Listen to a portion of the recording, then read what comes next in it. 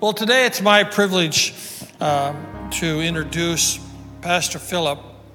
He pastors in Germany, and he was in our church for 2 years while he was at Regent University about 5-6 years ago. And we really consider Philipp a son of the house. He imbibes the values of New Life as well as any leader I have met. And it's our privilege to be in relationship with him. The church he pastors in Germany is statistically one of the fastest growing churches in Germany. And I think it could be argued that Germany is a post-Christian nation, and yet he has a church full of young neo-Pentecostals, young families. They're growing. He's just telling me they just got this building, and seats 300, and in Germany, a 300-member independent charismatic church is a mega church. Can I hear an amen to that? I mean, it's unheard of. I mean, it's just unheard of. And they're having to go to multiple services. They're up to 450.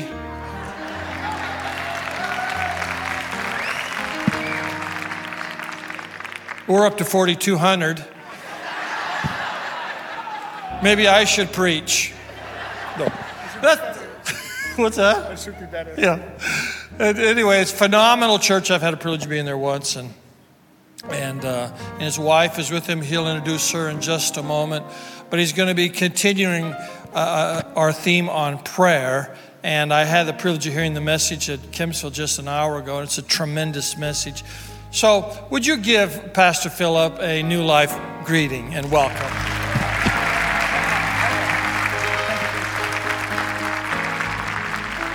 All right. Thank you all. You know what I'm looking forward to? Pastor Melvin cheering me on while I'm preaching, Pastor Melvin. All right. Because it's a joy and it's a privilege to be here, but it's also frightening, kind of. And I'm a little bit nervous because Pastor Dan is here, and Pastor Joel, big shoes, Pastor Melvin, I have to step in. So I'm a little bit frightened. New Life changed our lives. I could say that. God tricked us to come to the US. He's a tricky God. So we were praying what to do with our lives after we served as a youth pastor in Switzerland.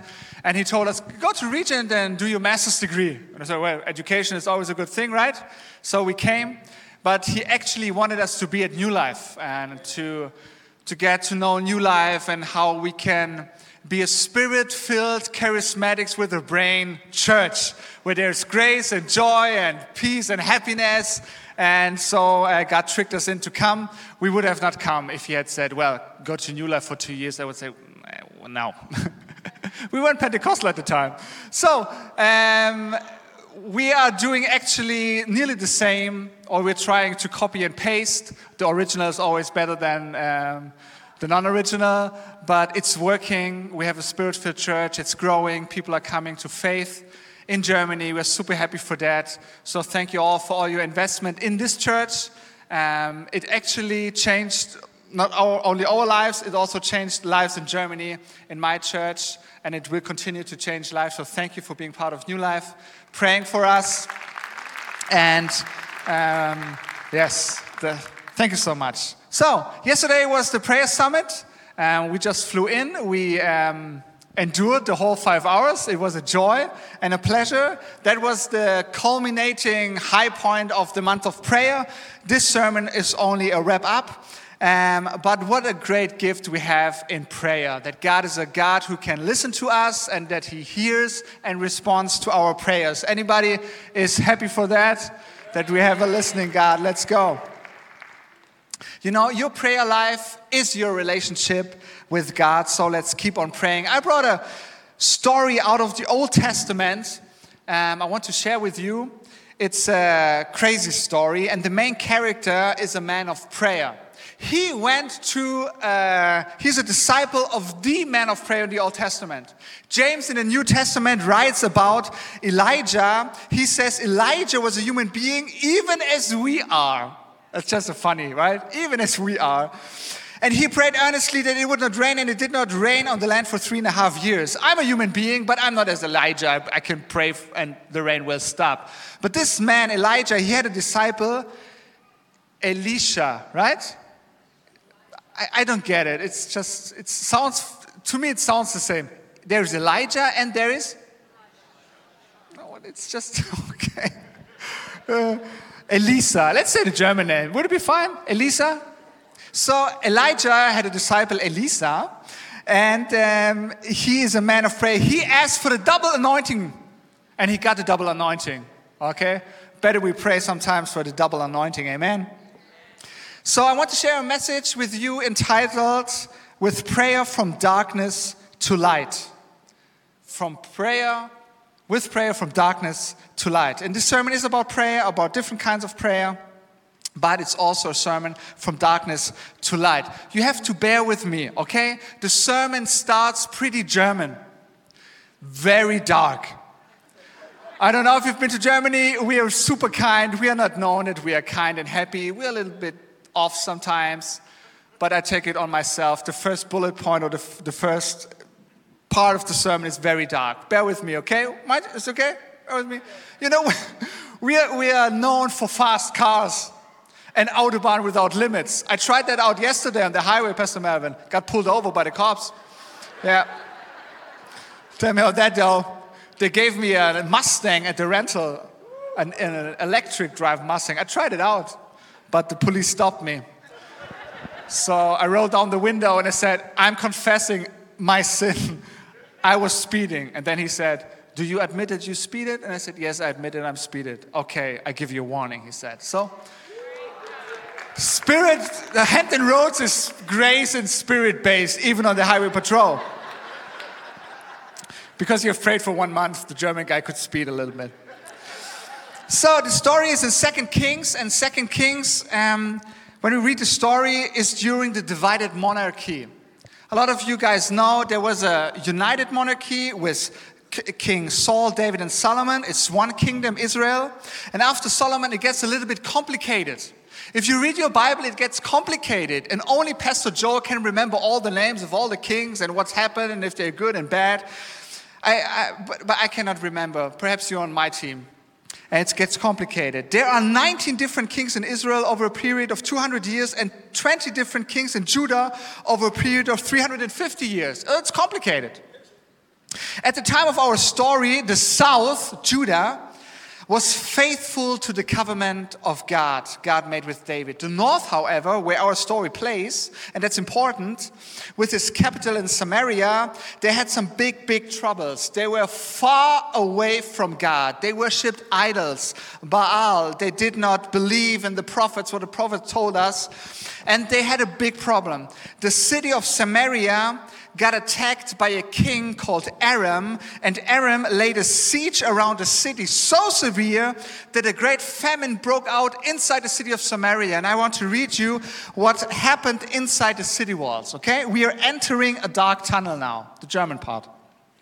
Sometime later, Ben-Hadad, king of Aram, mobilized his entire army and marched up and laid siege to Samaria. There was a great famine in the city, and the siege lasted so long that a donkey's head sold for 80 shekels of silver and a quarter of cap of seed pots for 5 shekels.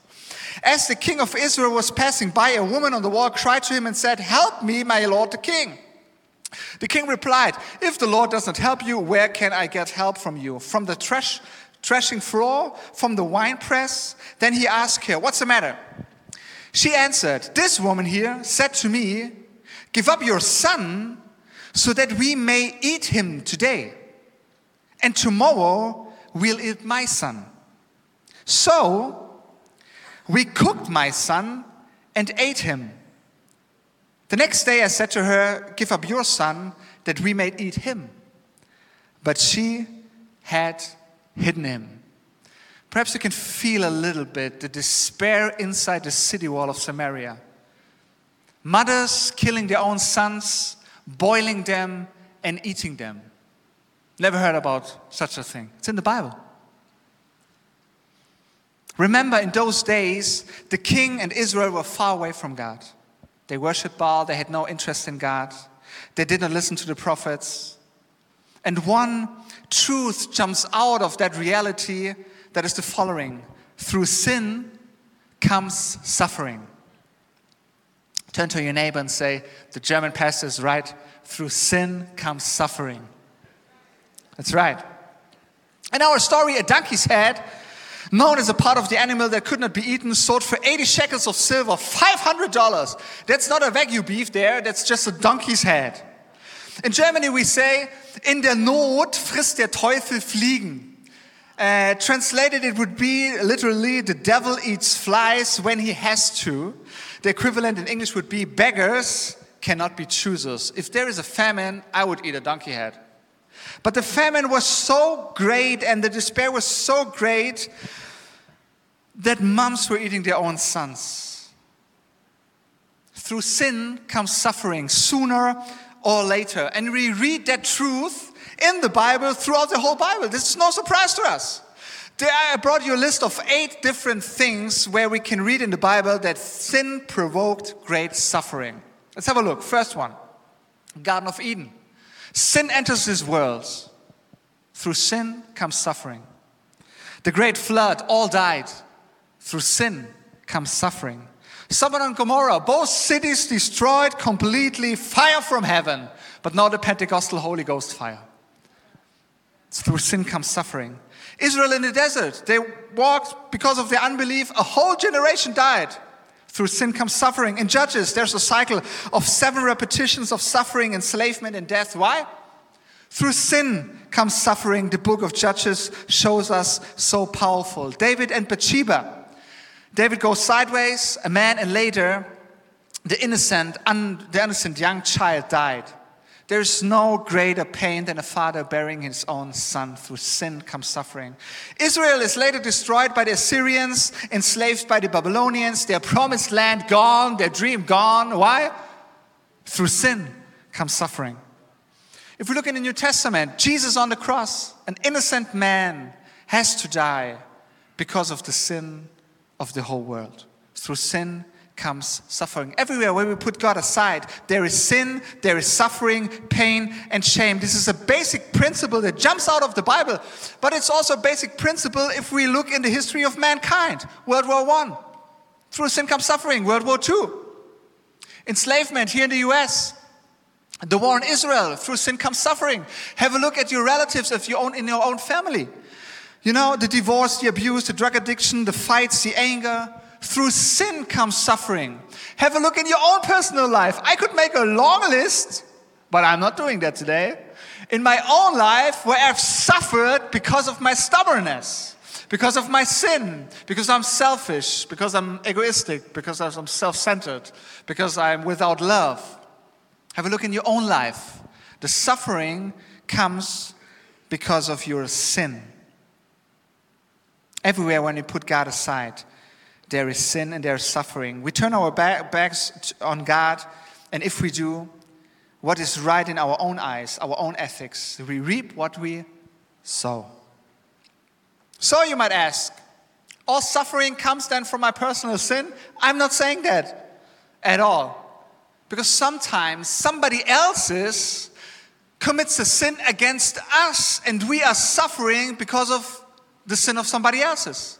The abuse and the addiction. Perhaps you're growing up in a home where your father, he was beating you up, or he was a drug addict or something like that. Suffering came into your life not because of your own sin, but because of the sin of somebody else. But the root of the suffering still is sin.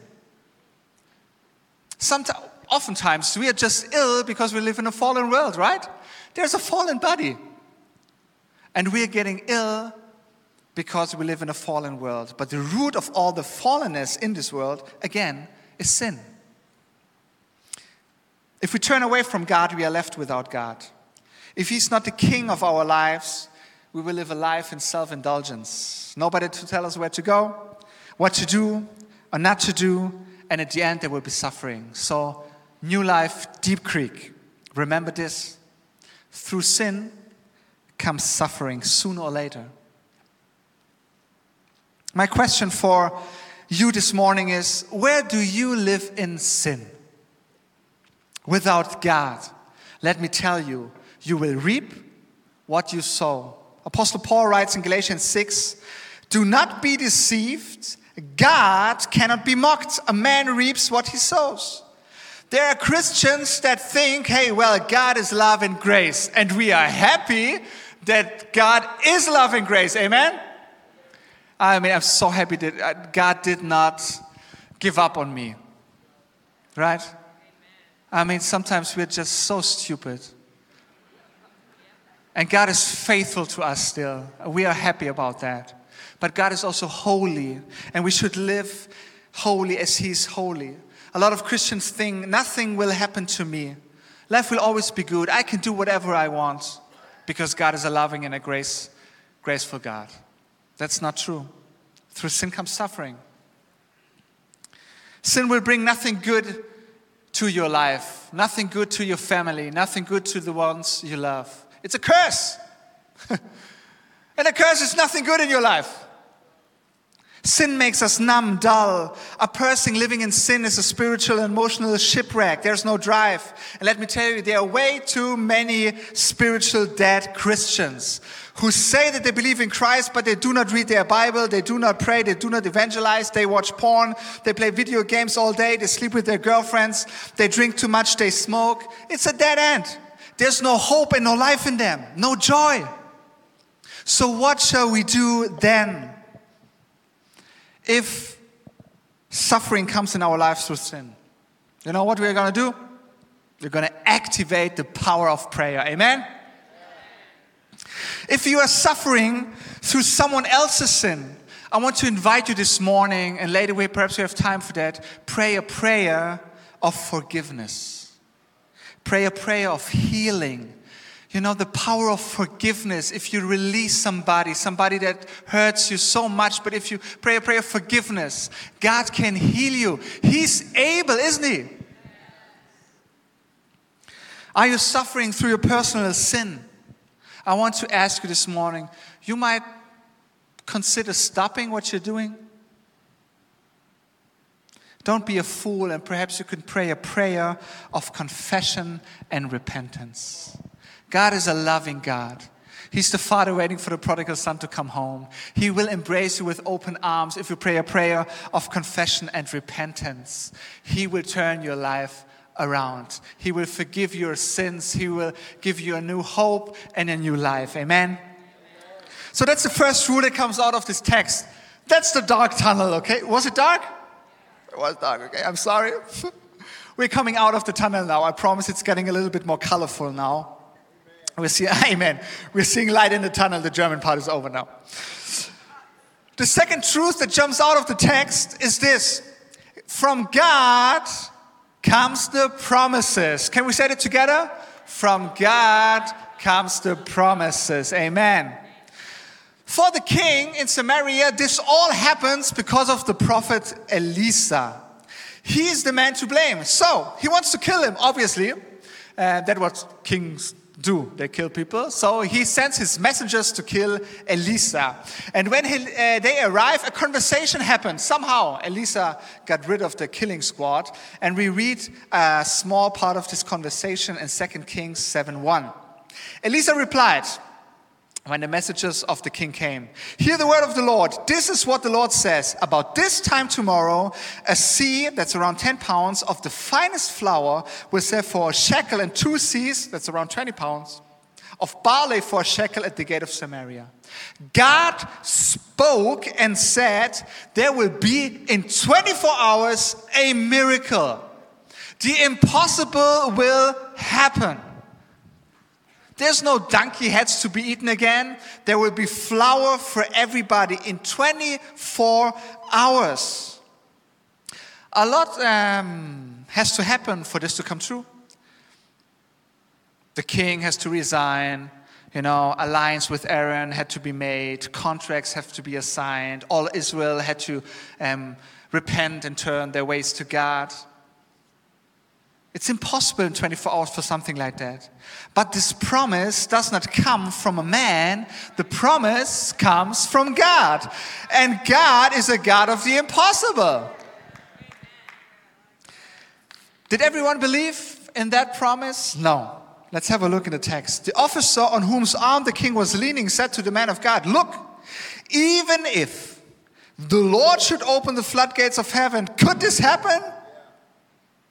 You will see it, says Elisha, with your own eyes, but you will not eat any of it. Does he believe, the officer?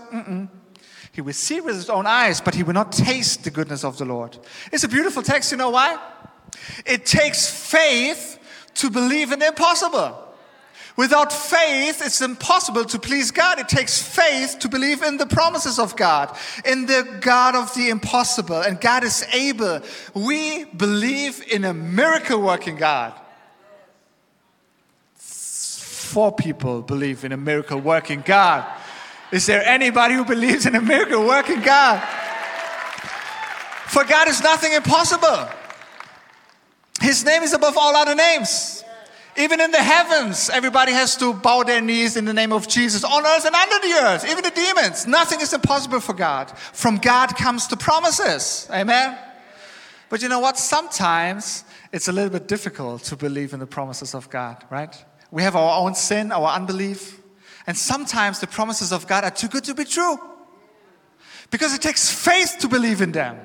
When the doctor said, there will be nothing more left to do, we take faith in the promises of God. When the bank account says, we're closing on Monday, for God nothing is impossible. You know, sometimes the promises of God are too good to be true. Nothing can separate us from His love. Not our own sin. We are loved. We are wonderfully made.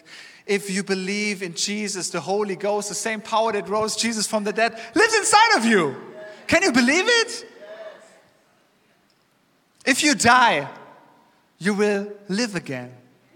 Woo.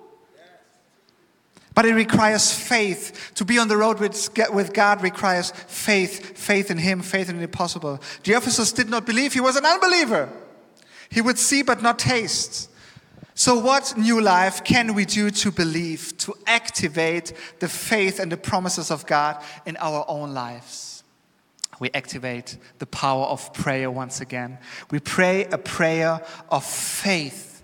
And if there is a little bit of unbelief in our hearts, we pray a prayer like the father of the son with an impure spirit in Mark 9.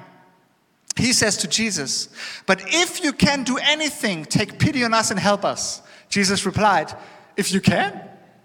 It's like with a smile. I imagine Jesus with a smile. If I can? Everything is possible for one who believes. Immediately the boy's father exclaimed, he cried out from the depth of his lungs. He said, I do believe, help me overcome my unbelief. That could be a prayer that you could pray. A prayer of faith to overcome and to believe in the God of the promises. Because all promises are yes and amen. Do you believe? Do you believe? In the promises of God that they're yes and amen? And if there's a little bit of doubt, let's pray a prayer to overcome our unbelief. So this is going on more or less inside the city walls. The moms killing their boys, eating them. The king wants to kill the man of God. Let's have a look on the outside of the city walls, and we will find not only the light I was promising you. It got a little bit more colorful now, right? Is it good? So it's getting brighter now. The third and last truth that jumps out of the text is this. The redeemed bring the good news. Can you say that with me? The redeemed bring the good news. It's a long text. I want to read it to you. Excuse my English. The accent makes it kind of interesting. Okay? You can laugh at me if I do some mistakes, no problem. So, the text says, now there were 4 men with leprosy at the entrance of the city gate. They said to each other, why stay here until we die? If we say we'll go into the city, the famine is there and we will die. If we stay here, we will die. So let's go over to the camp of the Arameans and surrender. If they spare us, we live. If they kill us, then we die.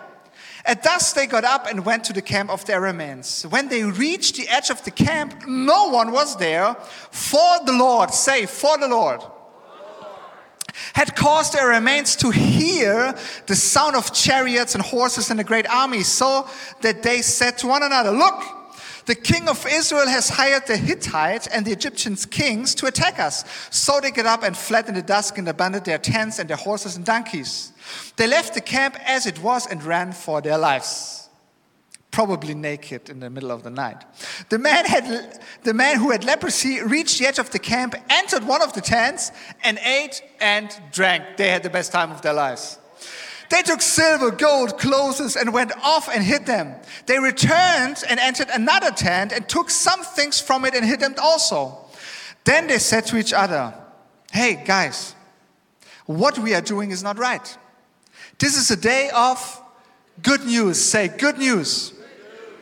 And we are keeping it to ourselves. If we wait until daylight, punishment will overcome us. Let's go at once and report this to the royal palace. So they went and called out to the city gatekeepers and told them, hey, we went into the Arameans' camp and no one was there. Not a sound of anyone. Only tethered horses and donkeys, and the tents left just as they were. The gatekeepers shouted the news, and it was reported within the palace. Great story, right? So we are introduced to 4 men, leprosy, living outside the city walls. They were not allowed to enter the city because they were ill, they had leprosy. And certainly, the enemy would not allow them to enter their camp. I mean, it's just crazy what they're doing, right? They were so desperate, they said to themselves, if we stay, we die. If we go back, we die. So what's the best option? Let's dare the impossible. Let's go to the enemy. Perhaps they're in need of 4 leopard men. Who knows? So they go. I think we can learn so much from those men. Look, if you always do the same in your spiritual life, and they're always the same results. Dare to do the impossible. Make a step of faith. Go into the water. Try something new. Go to the pre-service prayer. Amen. Give a prophetic word. Tell your neighbor that Jesus is alive. Do something. If you stay where you are, nothing will change. Dare to dream the impossible. The 4 lepers arrived at dawn at the camp. And there's this beautiful sentence here in the text. For the Lord. The Lord changed everything with a sound. Isn't that good? With a something. It was a little bit more powerful, right? Because they thought it was an army. But it was a sound. So hail out to the guys at the sound booth over there. The Lord changed everything with a sound.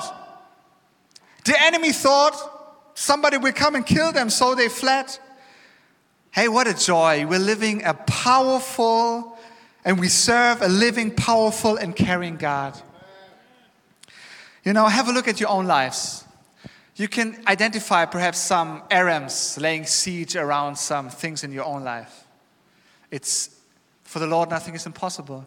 With a sound, He can drive them away. Nothing is impossible because the promises come from God. So the 4 men entered the camp empty, no one was there. They left everything behind. Gold, silver, horses, clothes, food, wine. Imagine the party. They had really the best time of their lives. So they're entering a tent. Imagine the excitement. Yeah? They're walking up and nobody's there, and they're entering the tent. They find wine and they got drunk. I would say they got drunk. They got drunk and they were partying and they were like just putting on the clothes and the gold and the silver and the chains, and they were rapping to each other, and then they made a hole and they, just hit the stuff, and then they went to another tent. They said, hey, let's go again. Perhaps they did the Roman thing, just finger and then they go again. And then they entered another tent, and then suddenly they reminded themselves, what we are doing is not right. This is a day of good news. This is a day of good news, and we are not allowed to keep it to ourselves. So they went back and reported it to the king. The good news, the enemy has been defeated. We are free. Where does the good news come from? From the redeemed come the good news, right? They went, they took heart, and they found life and life in abundance. I want to ask you, are some redeemed in the house today? Are some redeemed in the house today? Are somebody here whose sins are forgiven? Is here somebody that found life in Jesus and life in abundance? Is here somebody that is clothed in the power of the Holy Ghost? You know, did you find clothing, bread, and hope? The world is longing for the things you have found in the tabernacle, in the presence of the Lord. The world is cold. People are looking for your warm coat. The world is poor. They are looking for your gold. The world is hopeless. They are looking for your hope. The world is not a peaceful place. They're looking for your peace that you have found in Jesus Christ. You have the keys. You found the treasure. You found life in Jesus. You found eternal life in Him. You found the cross and the forgiveness of your sins. You discovered the promises of God. You are fed. Jesus took your shame, your self-doubt, your depression, your addiction, your suicidal thoughts, your loneliness, gave you a wonderful wife. You found Jesus. You found the good news. What do with it? Last summer we were in a public pool in Thun, Switzerland. I brought a picture just for you to get. Is the picture? Oh no, the picture's not here. Now the picture's not here. So imagine with me, close your eyes and imagine the Alps and a lake and a public pool in Switzerland. So imagine the most beautiful picture you can get. Better than Hawaii and the Bermudas and something. Switzerland is the real deal. So we were in this public pool, only $3 to enter. And I wanted to go and swim with my girls. And there was a group of teenagers, some girls, and they were just passing us by, like in a rush. They're just passing us by. They were talking. And one girl got my attention. She had all her legs and all her arms on both sides cut, deep scars. You know, when sometimes the people cut themselves. But she was she was a beautiful young girl. She just cut herself all the way up. And she was just passing by. I was with my girls. And I thought to myself, is there anybody in her life, a redeemed one, who can tell her that she's loved? Is there a redeemed in her life that can tell her that there is a God who cares for her? Is there anybody in her life that can tell her the enemy has been defeated?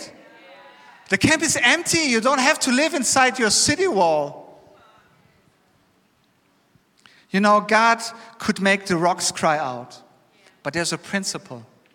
The redeemed bring the good news. How can we respond to that? With a prayer of dedication. A prayer where we say, Lord, here am I, send me to the world where the moms are killing their sons and eat them, where the girls are cutting themselves and where they think there's nothing to live for and there's no hope and there's no life. With a prayer of dedication where we say to the Lord, Lord, here am I, send me. You have been so good to me, send me. Lord, give me wisdom, give me the right words, give me your supernatural power. I have found life in abundance, let me be your voice, send me. The redeemed bring the good news. I'm closing my sermon. Do you know how the story ends? Do you want to know how the story ends? All right. There's a promise to be fulfilled, right? So the king hears the news from the 4 men. And he's an unbeliever, right? So he doesn't believe it. He thinks it's a trap. So he sends his messengers out. They come back and they confirm the good news.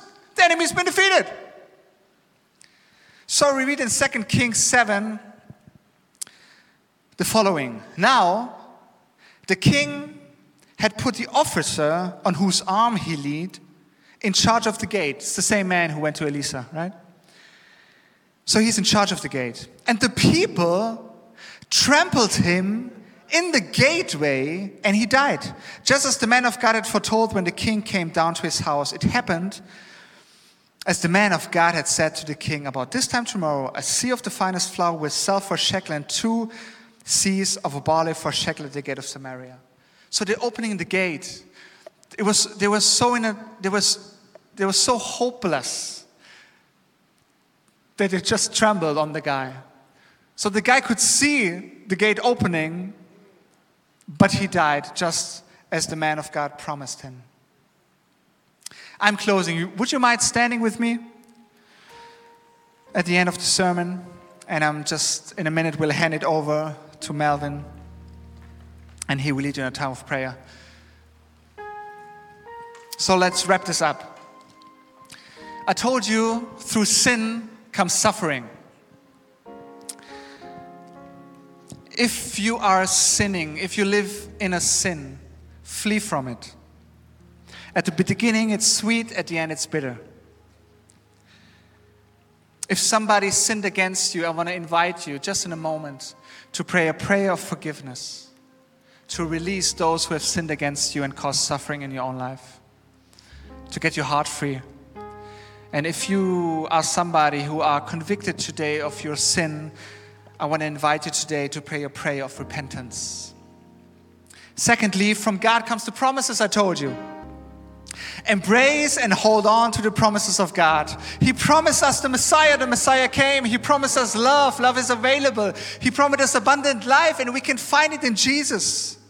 Pray a prayer of faith, perhaps over your unbelief also, to hold on to the promises of God. And thirdly and secondly, the redeemed bring the good news. Use bad times to proclaim the good news. We have a mission. We're here for a reason. And perhaps you are fed up. God just stuffed everything good inside of you. Perhaps today is a day where you can pray a prayer of dedication, where you tell the Lord again, here am I, send me. Here am I, send me. Let's pray together. Jesus, we want to thank you for the life that is possible to find in you and in your person. Thank you that the Holy Ghost is living inside of everybody who believes in you, the same power. Lord, we want to thank you that you have overcome our sin on the cross so that we might find the abundant life in your presence, in the tabernacle of your presence. We want to thank you, Lord, that we are here for a reason, that we are redeemed for a reason to bring the good news. Help us, Lord, to overcome our fear. Help us to overcome perhaps the things that we think we're not worthy or whatever. Help us, Lord, to be your messengers in this world. And we want to also ask, Lord, and we are praying a prayer of faith right now, help our unbelief that all promises find their yes and their amen in you, Jesus. We pray in your name. Amen.